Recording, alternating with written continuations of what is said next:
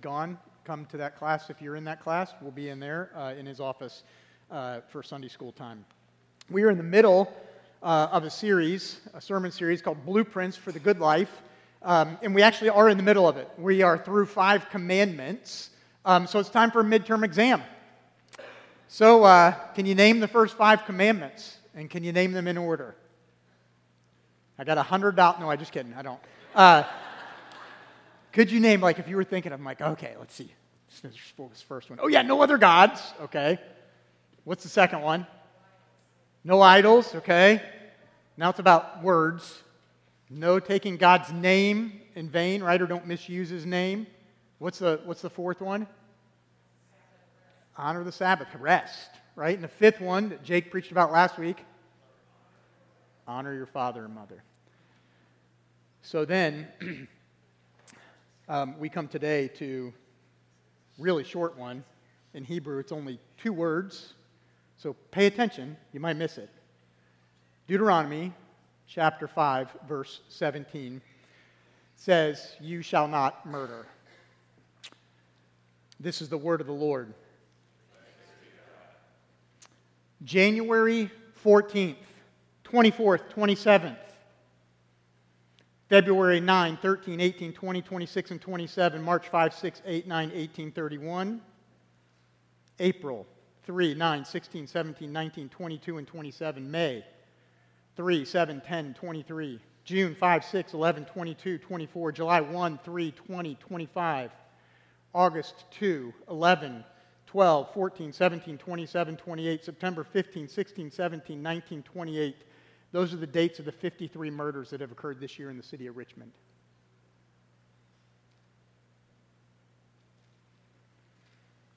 Why does God give this commandment? He gives this commandment because he is the creator of life, the giver of life, and he's teaching us that life is intrinsically valuable. Every human life is intrinsically valued because it's created by God. He's saying, don't kill because I've given life. And when you do, you're destroying his art, his masterpiece. Murder destroys God's image in the one whose life is taken, and it defaces God's image in the one who takes life. So the title of the sermon today, you can put that on the screen, is Do Not Murder, Live Peacefully, and Preserve Life. As you look at the 10 Commandments, and as we named the first 5, and then we read the 6th, and if you were to peruse the rest of them, I'm guessing that you would look through them and think, all right, so this one, I've struggled with many, but this one I'm probably okay. I probably haven't flunked. What if I told you that it's very likely that you have broken this commandment in more ways than you think and much more often than you believe is possible?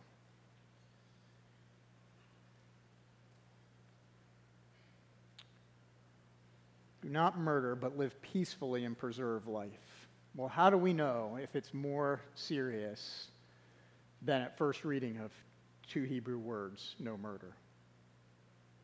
Well, let's look at it. So we're going to start by defining terms. First, the definition.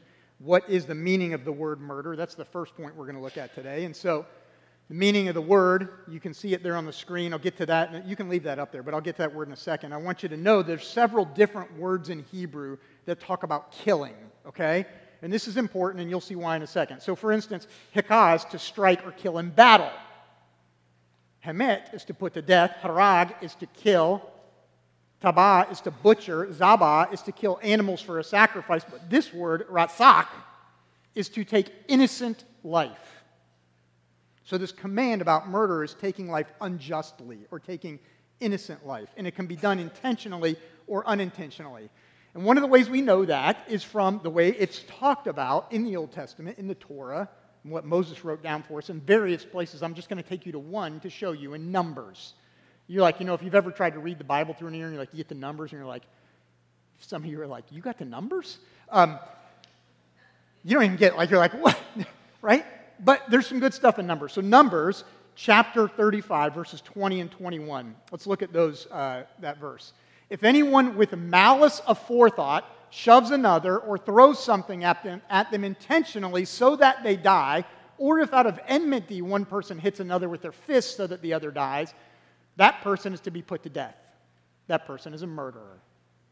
The avenger of blood shall put the murderer to death when they meet. So, if it's premeditated, if it's thought out and it's planned, right, that's premeditated murder. But then the verses go on in 22 to 25 of the same chapter there, and it talks about another scenario. But if without enmity someone suddenly pushes another or throws something at them unintentionally, or without seeing them, drops on them a stone heavy enough to kill them, and they die, then since that other person was not the enemy and no harm was intended, the assembly must judge between the accused and the avenger of blood according to these regulations. The assembly must protect the one accused of murder from the avenger of blood and send the accused back to the city of refuge to which they fled. The accused must stay there until the death of the high priest who was anointed with holy oil. So what's being said here, right, is that if it's unintentional, if it's negligent, the person is allowed to live, but they have to go live in a city of refuge where they must stay until the high priest dies, and after that time, they can be free. So this word is used in both those scenarios, where it's murder, whether it's voluntary or involuntary, the taking of an innocent life. What this command does not prohibit is self-defense, capital punishment, or war. There's different words used in those cases and different prescriptions for them. So, for instance, self-defense is, in each of these cases, one of the reasons this is not, doesn't apply, this word isn't used for those, is because the person is not innocent, right? You're being attacked. Life is being taken. And so it's not just, it's unjust, and so it has to be stopped. So, for instance, in self-defense, if you're protecting your own life, somebody's trying to take your life, then you have the right to defend your own life as value of life. In Exodus 22, it talks about this, verses 2 and 3. Let's put those on the screen. By the way, we're going to look at lots of verses today because the verse that I'm supposed to explain to you is 2 words. Don't murder. You got it? Okay, so this is why we're looking at some more of them, okay? So if a thief is caught breaking in at night and is struck a fatal blow, the defender is not guilty of bloodshed, right? He's protecting his own life. But if it happens after sunrise, the defender is guilty of bloodshed. Anyone who steals must certainly make restitution, but if they have nothing, they must be sold to pay for their theft. So the scenario is somebody's coming in your house, breaking in at night, and you're not sure what's going on. They're a threat to you, and like if you defend yourself and they die, you're not guilty of murder. But if it's during the day and you can see what's going on and you see that the person's a thief and you can identify them to authorities later, you should let the person live and escape and flee and then have them arrested and go face the judges. Right? That's what's being said there. So, this is why we have laws in our society like don't shoot a fleeing person. And for God's sake, do not shoot people when they turn around in your driveway. That happened last year. A cheerleader, a high school girl, was turning around in a driveway. Somebody thought somebody's trespassing, decided to fire some shots. That is not self-defense. It is not a just taking of life. It's murder. But the death penalty, what about that? Well, the death penalty may preserve the value of life in society by punishing those who are life destroyers.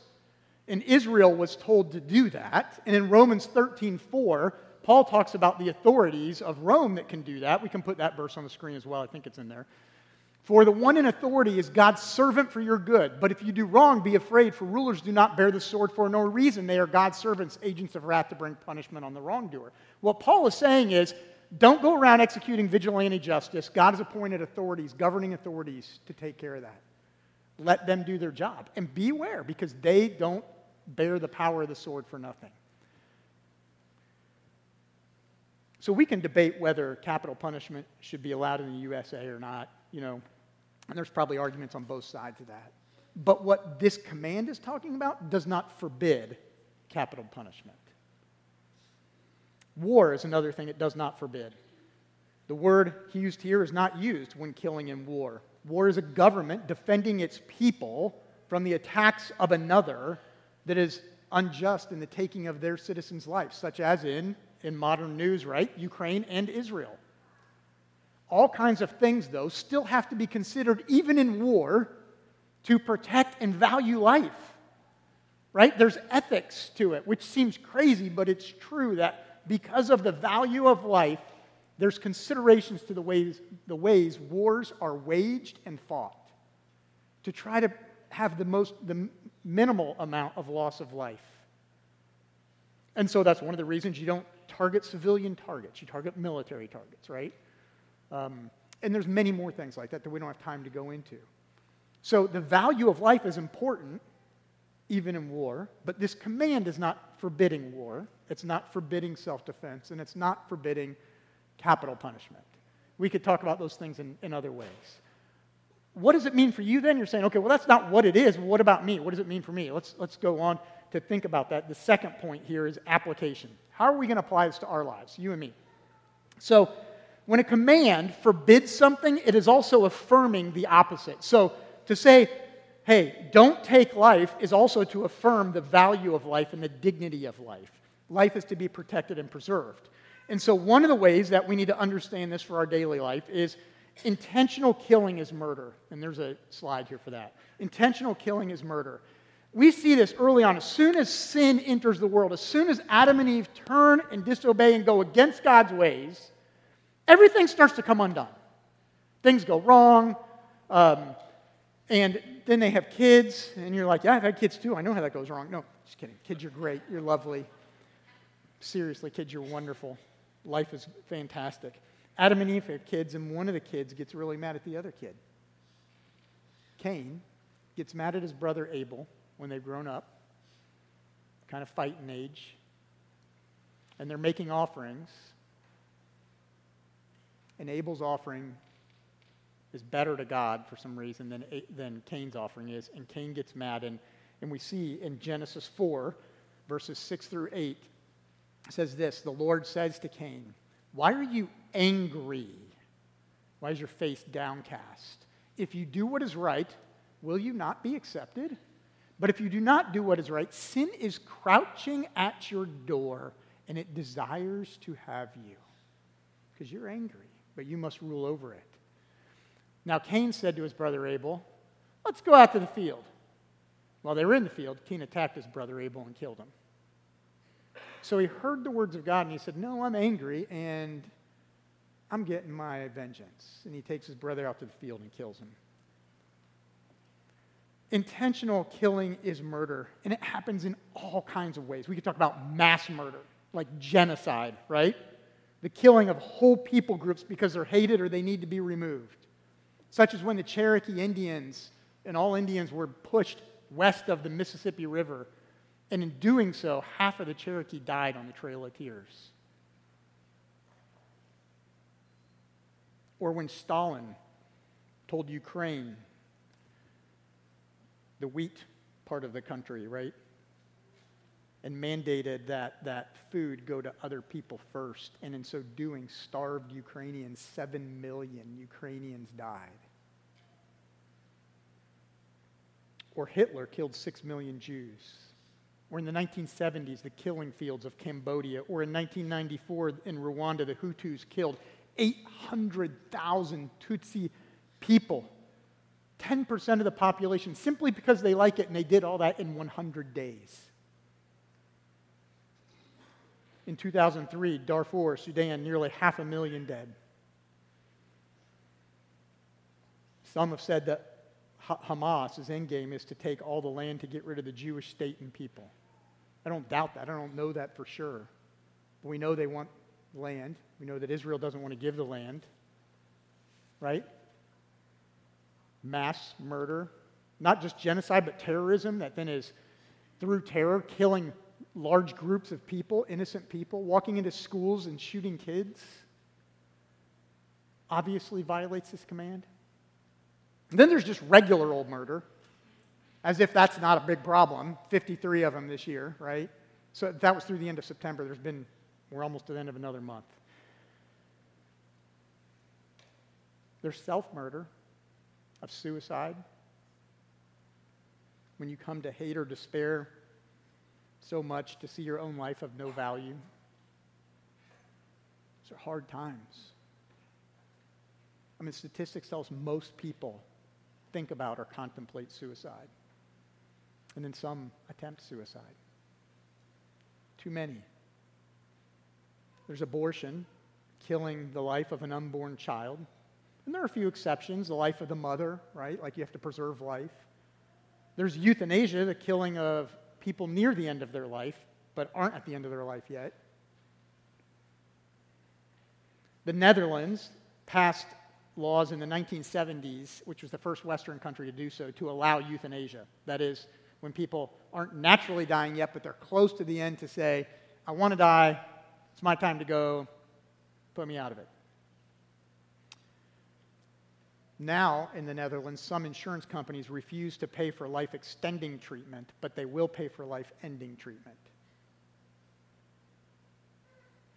Is that because that's how you make healthcare affordable or profitable? Or is it the value of life?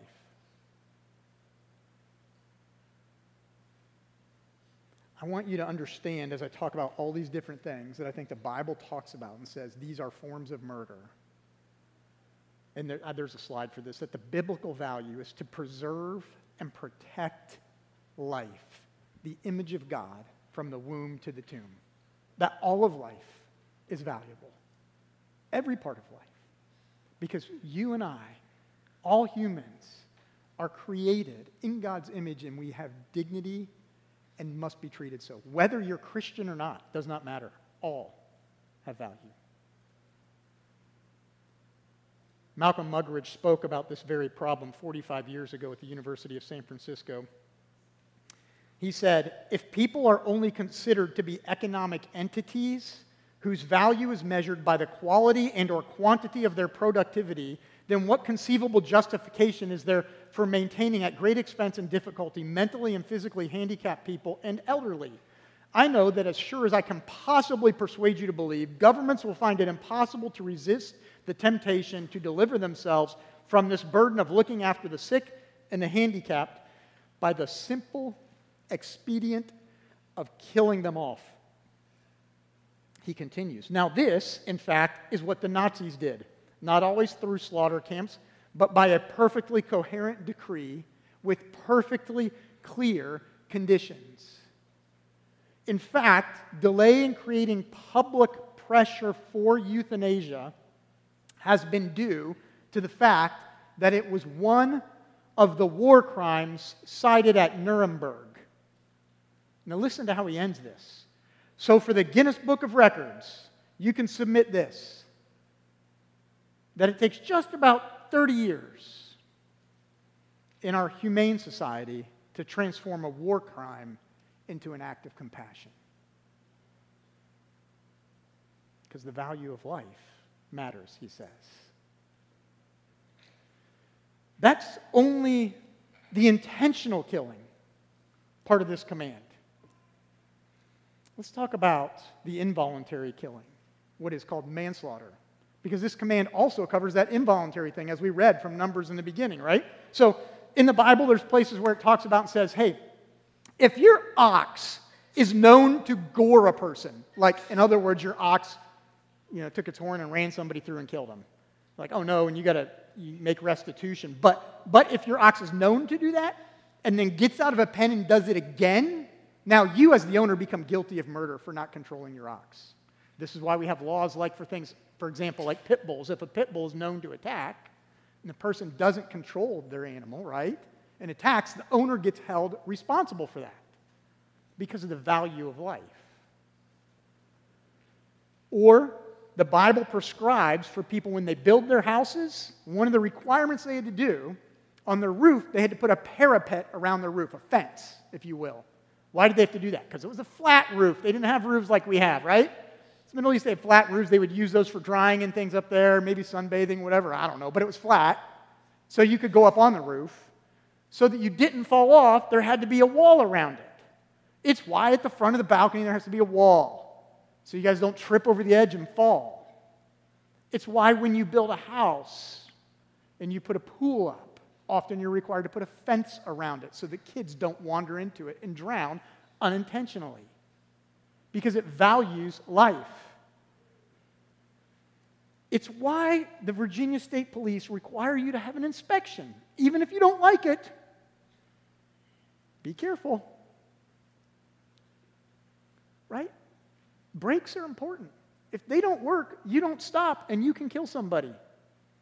To have basic inspection to make sure your vehicle functions well is a safety issue for other human life, to value human life. Drunk driving. That's why it's a crime. Because you're impaired and you severely injure others or kill others. Or distracted driving on a phone. I see this all the time. I regularly have to honk at people who are crossing the line because they're looking at their phone coming at me. What on here is more important than a life? Seriously. If you're looking at, got to see the latest TikTok or read the email from your boss while you're driving, don't. Because if you do that and hit somebody and cause serious harm or kill them, their blood is on your hands. This is one of the ways this commandment applies. Violence toward others, to injure them. The bully who just wants to beat kids up on the playground.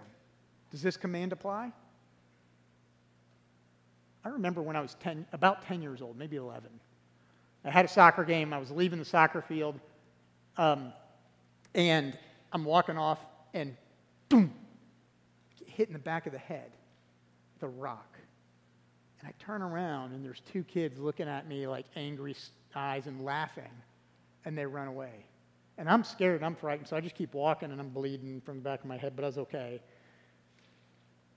Why did they do that? I have no idea. Why did they have that amount of hate that they're like, we're going to throw rocks at you? Is that a violation of this command? You say, well, no, because the command is not to take life. I didn't die, they didn't take my life. Fair enough. But wait. What does the Bible say in relation to this command? Because the other thing it says is, well, yes, there's intentional murder, and there's involuntary killing and murder. The inclination to kill begins with malice in the heart. Remember Jesus' words? It's in the Old Testament too. Let's look. We're going to look at three passages first. Leviticus 19, verse 16 and following. It says, do not do anything that endangers your neighbor's life. That's anything that endangers it, right? I am the Lord, okay? Do not hate a fellow Israelite in your heart. Why does that come right after endangering life? Because endangered life starts with hate. That you want to do something, right? Rebuke your neighbor frankly so you will not share in their guilt. Do not seek revenge or bear a grudge against anyone among your people, but love your neighbor as yourself. I am the Lord. Okay? Matthew 5, 21 verse and 22.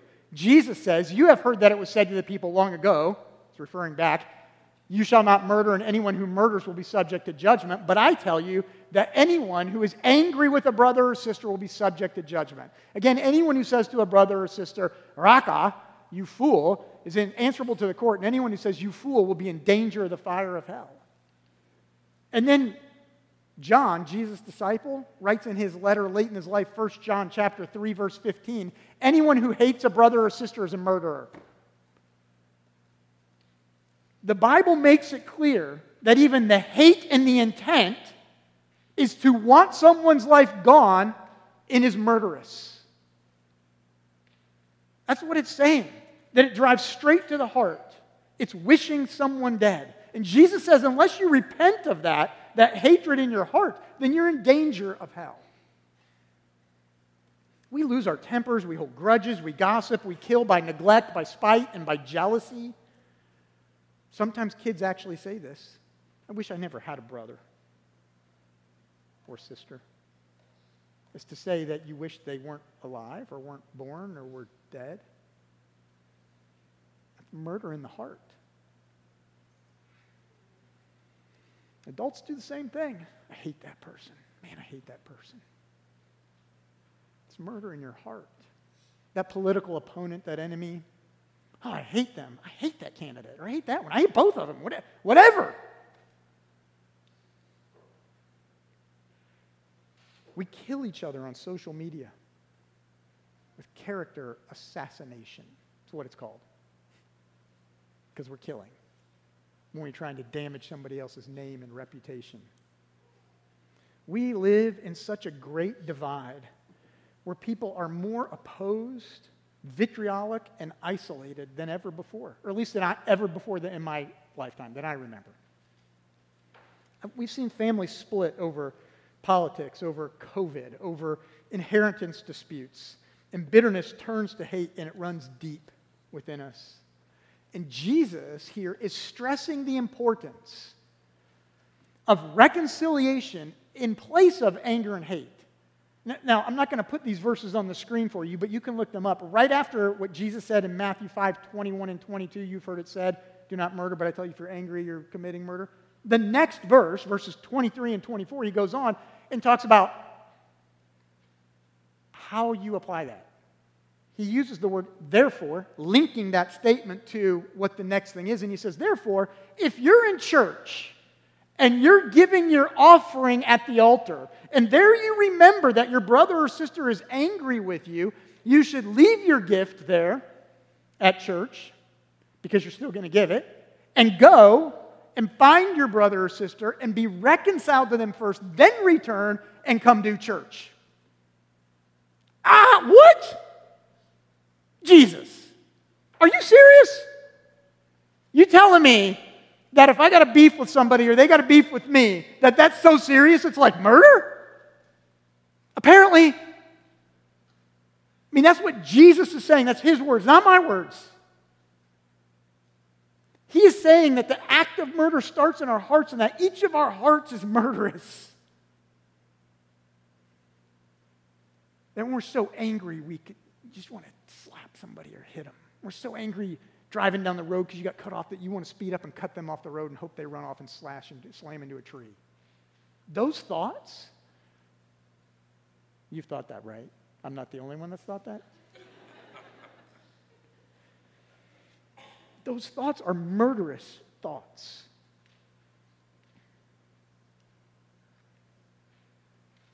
Why does Jesus say that you need to do this work of reconciliation? And interestingly, when you're going to the temple, in this case, or to church, to worship weekly, you have an opportunity to say, you know what, I got to get right with somebody. I've been putting it off. I got to go get reconciled. Why? Why is this such a big deal? Because if you bottle it up, it'll become bitterness, which will turn to hating that person, or else maybe you'll blow up and say hateful words or turn it into acts of violence. And you have to deal with anger when it's there. And Jesus is saying, deal with it. Go be reconciled. Go be made right. Don't murder. Don't hate. Live peacefully. So let me just recap where we've been thus far, okay?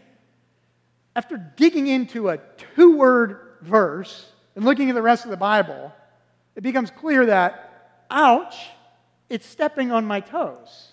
Or it should be clear that you and I have violated this commandment much more often than we think. Some of you may have murdered another. Some of you, I know, have regretted having an abortion. Some of you have contemplated or attempted suicide. Some have killed another in drunk driving. Some have been violent to others who were innocent simply because you didn't like them. Some have hated others because you envy them, maybe slandered them. Some hate others when you think, I wish they were dead. Life would just be easier. Maybe to an enemy, maybe to an older person. Some of you hate others because you refuse to go and be reconciled, or you refuse to forgive. We could go on and on, but the point here is that each and every one of us has broken this commandment in our thoughts, in our feelings, and quite likely in our actions.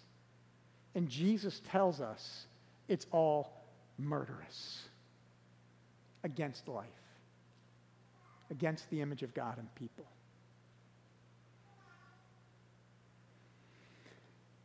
And if you're thinking right now, Pastor, I'm pretty sure you said this sermon series is about the good life. I don't feel very good.